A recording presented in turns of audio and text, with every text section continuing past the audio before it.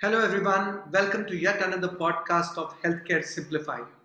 My name is Manoj Gursani, and my sole mission and purpose is through my podcast is to simplify jargons of various aspects of healthcare faced by the common man by chatting with experts on various subjects like diabetes, cancer, heart problems, eye-related disease, various communicable and non-communicable diseases. I plan to keep it in a very easy chat mode and a Q&A format and hopefully limited to about 25 minutes plus here and there. Today I'm excited to welcome a dear friend and a guest for my panel today. Her name is Susie Singh and she's going to speak to us on coping with second wave implications on mental health. And Susie, by the way, is the author of an international best-selling book called Seven Karma Codes, and now it's available in three languages: English, Italian, and Serbian. She's also a mental health coach, international speaker, certified clinical hypnotherapist, karma coach, YouTube educator, and grief counselor. She's also advisor to the board at the mental health NGO We Listen, and Susie has helped thousands of people worldwide through personal therapy session and has authored innumerable articles in leading publications on wellness. And I've been following her. We've been on another panel, and I thought it was very meaningful to get her on because anxiety, mental aspects, etc., are really being a challenge for many of us at this time. So, welcome to my podcast, Susie. And I will begin my first point with what is the key difference you observe between the impact of the first and the second wave on people's mental health? Thank you so much, Manoj, for having me here. And I'm really grateful for the work that you're doing. And I think this is a very, very important subject that you have raised today. The first wave had people grappling with shock, confusion, fear, frustration, and uncertainty.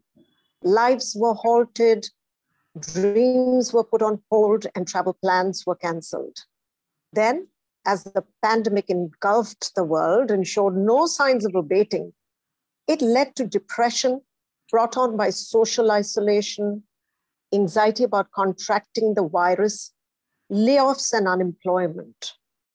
Now, initially, people escaped this trauma by the frenzy of cooking and baking, hosting Zoom parties and meetups. But we are seeing that the efficacy of this coping mechanism has worn off in one season. Almost everyone expected that we'd be better equipped when the second wave hit India. And thus, we have all been left devastated with how events have actually unfolded. The lack of preemptive measures and resources have led to unrelenting grief and loss, which have been the central theme of this second wave. I think the circle of grief has moved closer home and has left virtually no one untouched. We all seem to have lost someone that we've known personally. So while the first wave brought with it the loss of joy and habituated routines leading to depression, the second wave has brought real grief. Images of death and dying have led to PTSD or post-traumatic stress and its effects. So if I may step in here, and you're so beautifully articulating that, and I'll dive deeper into the question of the impact of the second wave, the mental repercussion, because I have seen you and the way you express, and because you are a mental health expert and do so many things. So specifically, what would you like? Because who are listening to us, as I told you, it's a video chat, audio, podcast, etc. So those who are listening and viewing, I really want them to get an understanding of what has been. And I believe it's very therapeutic when you know others have also gone through a similar thing. You're not isolated. It gives that comfort. So please give a little sharing on that. Sure. I think the second wave has brought with it multiple mental health issues. The first one, as I was mentioning, grief and loss has been rampant. People were denied death rituals in many cases, which made the onset of grieving even harder because bereavement requires community. And the lockdown denied this to grievers, leading to stifled grief. You know, we are very ill-equipped when it comes to grieving alone because we need love and support from our dear and near ones. And the 13-day rituals allows the grievers to be able to revisit their grief over and over again. And this, from a therapeutic perspective, allows for a desensitization process, which didn't happen this time round at all. And organizations, I felt, were also very deeply impacted because there were people who lost their colleagues, and it made them re-examine their work-life priorities. Many executives have been questioning the reality of how little time they actually spent with their families when they saw that somebody's wife died. And they are wondering, why am I even working such long hours? What's the point of life? What is the purpose of my existence? So all of those questions are really coming up. And intervention is becoming very important for organizational grief also. Because if you've had a very dear colleague die, some people are saying that, they're in a state of shock. They don't want to come back to work. So those who have witnessed the trauma of death personally, they are struggling with post-traumatic stress. There was one... Again, intervene, sorry. For those who have lost loved ones, is there any way of coping mechanism? What is your advice to them specifically, being more practical about the problem? So mourning has 6 needs, and I will briefly talk about these. And these are the 6 things that those who have lost loved ones, they must address. First is acknowledging the reality of death. And here the role of community becomes very important. So please reach out and talk about your grief, share the stories of your loss. Second is moving towards the pain of the loss. Now, grievers will swing between feeling okay one day and then feeling completely overwhelmed the next day. So it becomes very difficult to bear the shock when the grief wave hits you. And which is why I recommend join a grief circle or reach out for individual grief counseling. I have started one such grief session, which meets every 15 days. It's on Facebook and they can join it. And they can reach out to you and you can put them in touch with me. I'll be very happy to support them. Third aspect is renewing the relationship with the deceased so that you know that it's a continued bond, because love is lost, but only in the physical form. So that's beautiful. Renewing the relationship with the deceased. Please explain that, because that's... Yeah. So what it means is that we learned to love the person we lost only in a physical form. एक आकार mode में हम उनको प्रेम करते थे, पर अब एक निराकार मोड में उनको प्रेम कर सकते हैं. So they may not be physically present with us, but nothing is going to change the depth of love that we shared for them, the respect, the honor, the values, what we have become because of them. And we can continue to relate with them through our dreams, by continuing their work, by keeping their legacy alive, by instilling their values, beliefs, and all the great virtues that they inspired in us. This is, Susie, music to my ears, and I'll just share a quick example because I lost my father 3.5 years back. He was a very saintly man. His purpose in life was to serve people. And, so honestly, after I lost him, one of the things I said, okay, now I feel his presence all the time. You're actually getting me goosebumps, because I am trying to inculcate even 2% of what he used to do and live his life by serving mankind. So that has been my pivotal change, or that moment of truth where I felt, अच्छा अभी क्या करें? कुछ life में करते हैं नहीं तो existence जाता है. And I feel by doing that little small thing which you used to do is giving me that ikigai and purpose of life. So thank you for bringing that up. It's beautiful. Yeah, absolutely. And this is what can, in some cases, like you've just mentioned, specifically your case, it leads you to the fourth aspect, which is search for new meaning in life. So move from why this happened to me on to how can I rebuild my life? Explore new ways of finding meaning and purpose in your life. And like you mentioned, I find a lot of time by continuing the work, the inspirations, the legacies of the person who has passed, things that were important to them. It becomes our purpose then to lead those, to drive those. That's very useful. The fifth is to develop a new identity, because in many cases, when I do my grief work, I find even if you are in your 60s, as an adult child also, when you lose your parent, maybe at 80 or at 90, there is a feeling of suddenly having been abandoned or orphaned. मैं अपने माँ बाप के बिना कौन हूँ? Who am I without my parent? Who am I without my spouse? So, you go from being a married person to a widowed person, and that's a new identity altogether. You go to being an orphan child, and now you become the parent, but you're no longer a child. So these new identities that you need to deal with, to adapt to reacclimatize to, that becomes a very important aspect, which is the fifth need of mourning. And the sixth need is to continue receiving support, because grief is a continuous journey. People think that the pain becomes less as time passes. That's not true. You will never not miss the person.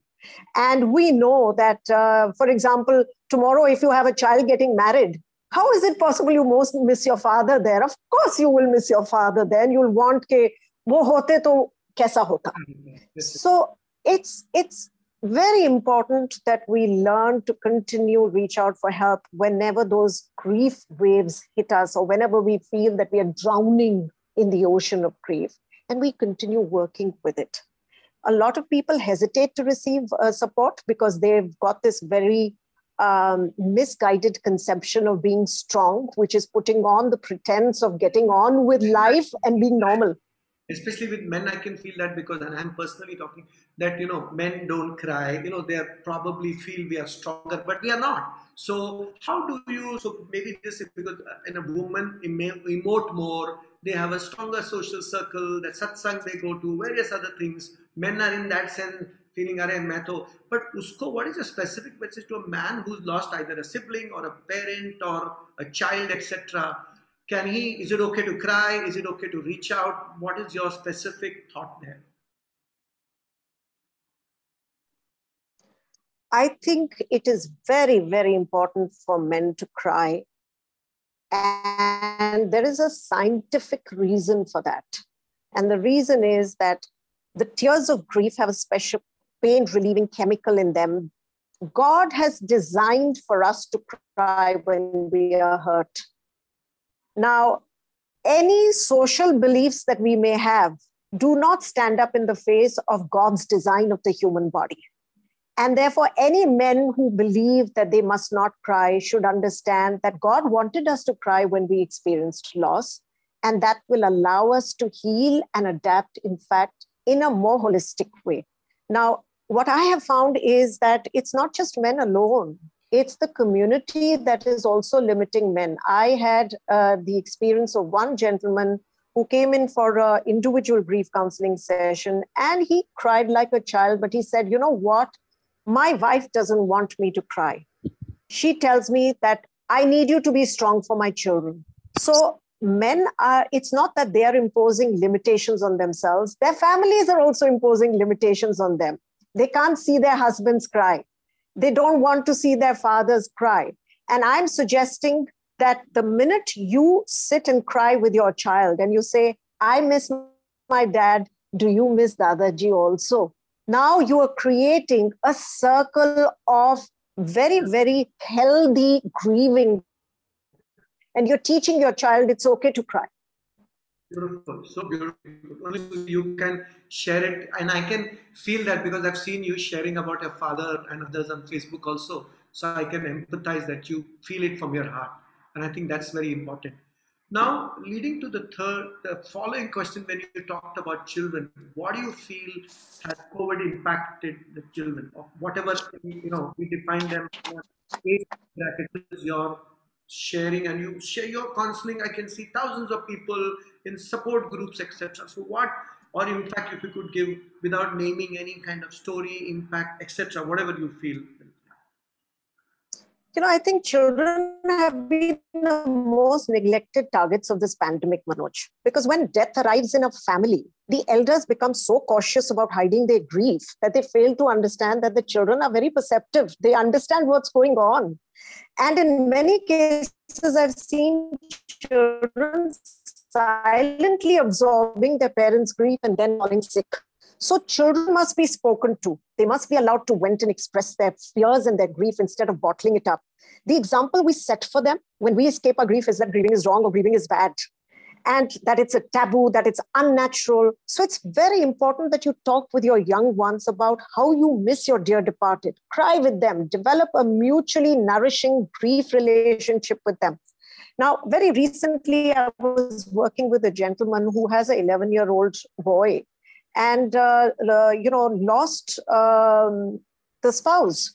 And in that case, what we discovered was that a few days later, the child has fallen sick because the child is actually parenting the father. The child is telling the father, don't worry, I am there. I will take care of you. It's all right. Mama has not gone. We can still talk to her. So everything that the parent ought to have been doing with the child is doing. So this role reversal of trying to parent the parent is what creates a lot of grief in the child, and then the child falls sick. So instead of that situation, I'm suggesting hug and hold your children, cry with them, talk about it, say, I really miss mama. Do you miss her too? Create some rituals. For example, if it's the mother's birthday, light a little lamp in front of a photograph, write letters to the mother, make projects. These grief rituals are so healing. And it's not just about crying, but it is about being able to connect through that feeling of continued bonds. Very interesting. And with all this going on, now they talk about the Delta variant and etc., etc. So how should we be mentally strong or resilient in planning for the third wave? God forbid it doesn't happen and we escape that. But how does one, again, I'm sure you get a lot of questions, concerns. There are a lot of anxieties built on that. So what are your thoughts on that? So I have several suggestions. And the first most important one is that you need to address your current level of anxiety, because if you do not address that, it will get re-triggered the moment you're hit with the third wave. And the method I suggest is what I call the DTB method. It's something that I've devised myself. The D stands from drop from your head to your heart or your hara point, which is 1 inch above your navel. Now, many people, when they are becoming anxious, they get locked in the head. So they start overthinking, brooding, and thinking worst case scenarios. Instead of keeping your attention here, please drop to your heart and become aware of the sensations in your body, or drop to your hara point. The second is touch that part of your body which you're feeling is very tight or very stressed, because that is where your anxiety triggers are resting or anchored. So if you're feeling that your heart is really throbbing fast, keep a hand over your heart there, touch that part of the body. And the third is bring your attention to your breath and breathe into that part of the body so that you're using the breath to excavate the stress or the tension. And it's literally like thinking that my breath is a bucket. I'm putting the bucket into the well of my body and I'm pulling out all the trauma and the pain. This is extremely, extremely powerful method if you're able to practice it. And it doesn't take more than 5 minutes. So DTB, drop your attention from head to heart, touch the part of the body that is most tense or stressed, and breathe into it and use your breath to pull out the pain or the trauma from there. The second thing is what I call empty mind journaling, which I suggest everybody do daily. Write a journal at bedtime without thinking. So you're not thinking, but you're putting pen to paper and just, it's like doodling. Now, what that does is it brings you access to your subconscious mind and you're able to empty it out. Having done that, when you sleep, your sleep resources are used for healing the body and not for venting the day's unprocessed events. So the brain power is used constructively for healing. The third aspect is, if you are having a panic attack, because a lot of people I talk to these days are having panic attacks if they've got a COVID-like symptom or something that's coming on, understand your panic is related to feeling unsafe. There is a hidden thought about dying or a fear about death. And so you can switch that by just thinking of a memory when you felt really loved or safe. If you're feeling safe, you will alter that. Now, if you're not able to switch that, another way is simply alter your breath rate, because your breath becomes very shallow. You take 10 minutes of deep breathing and you'll be done, or even 3 minutes of deep breathing is good enough.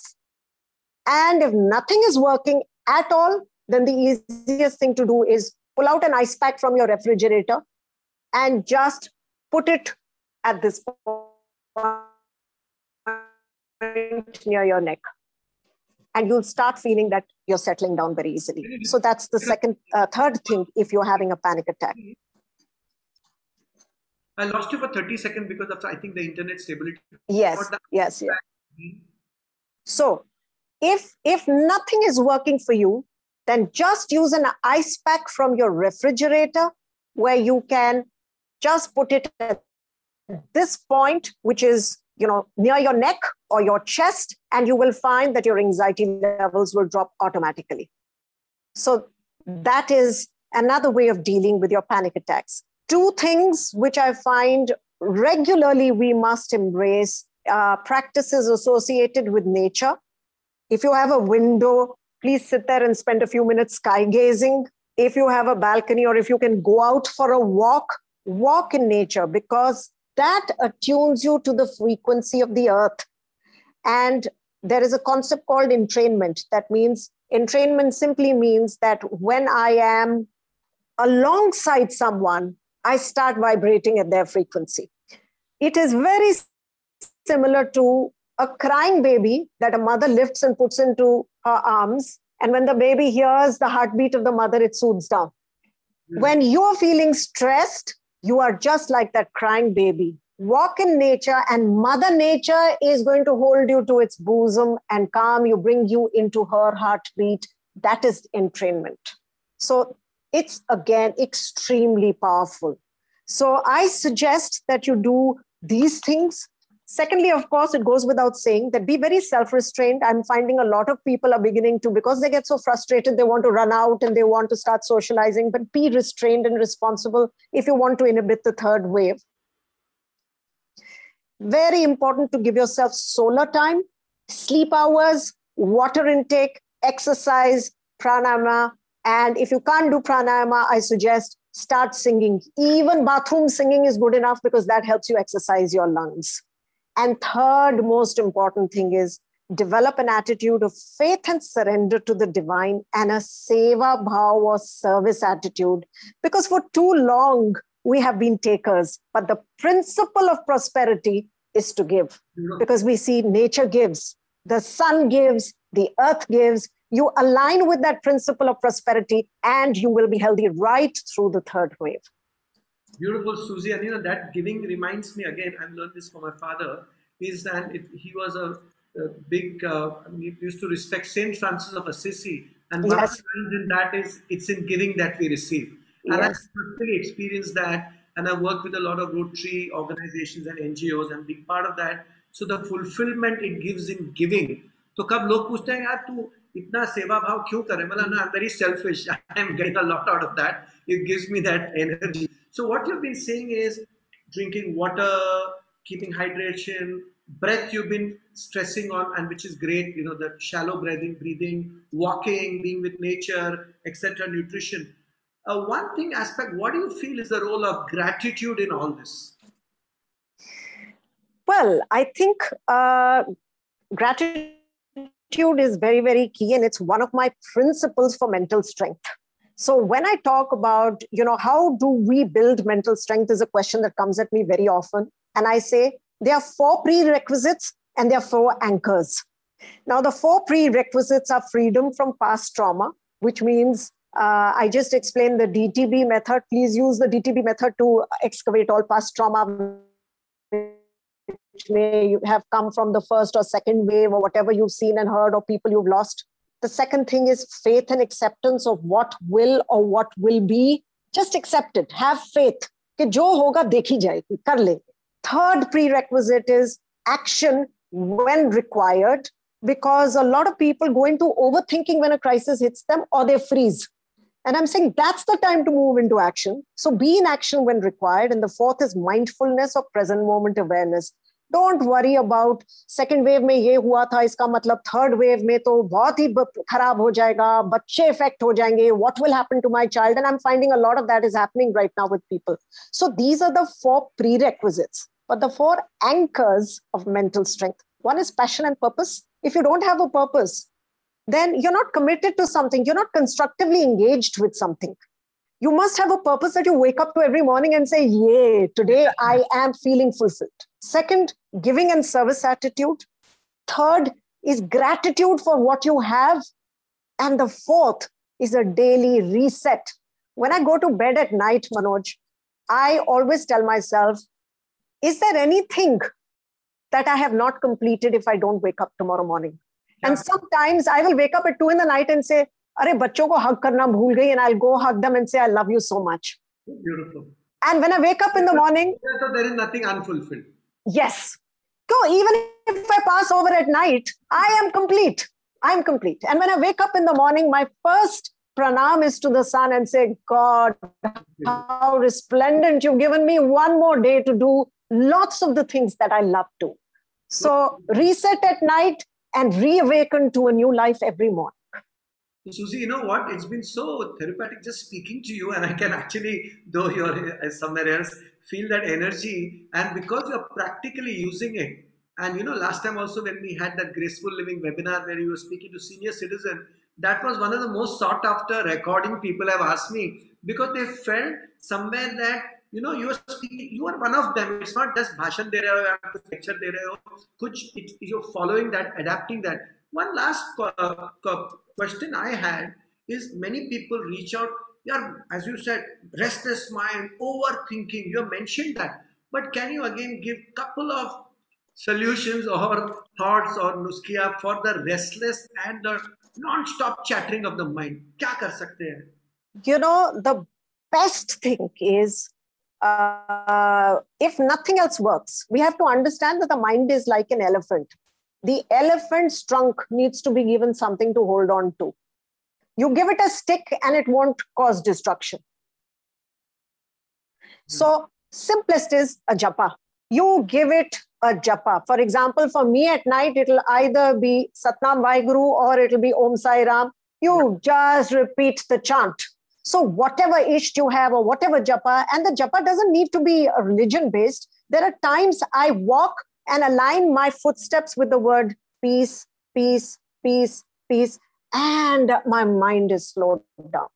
So I think that's the easiest for people who are restless, because when you describe restlessness, there is a tendency to overthink in these people.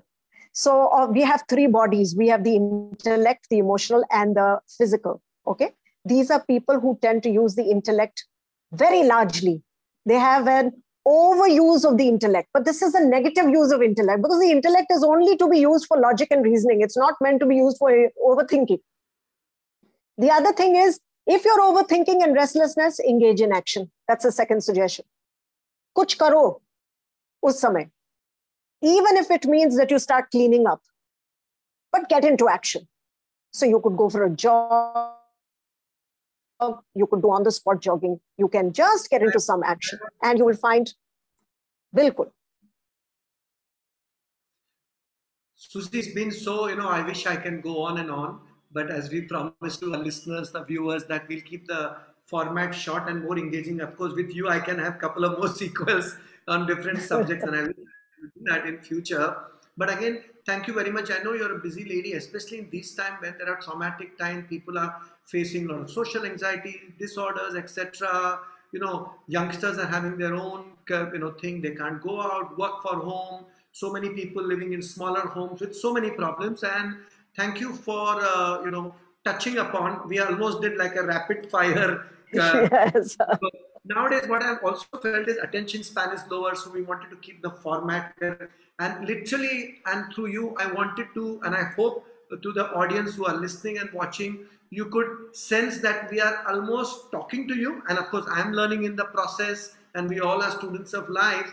And if even couple of points, and the purpose of the podcast of this is that how it can help reach out to the commonest of the person with less jargon, And if it can benefit even one person listening to this or watching this, I think our purpose is solved, or at least my purpose is solved. And thank you once again for tuning into a podcast of Healthcare Simplified. We'll be sharing it in various platforms and sending the link. Please feel free to share for those whom you feel can benefit. And Susie, once again, wonderful to have you, and hopefully we'll touch base with you in the future. Entirely my pleasure. Loved it, Manoj. Thank you. Thank you.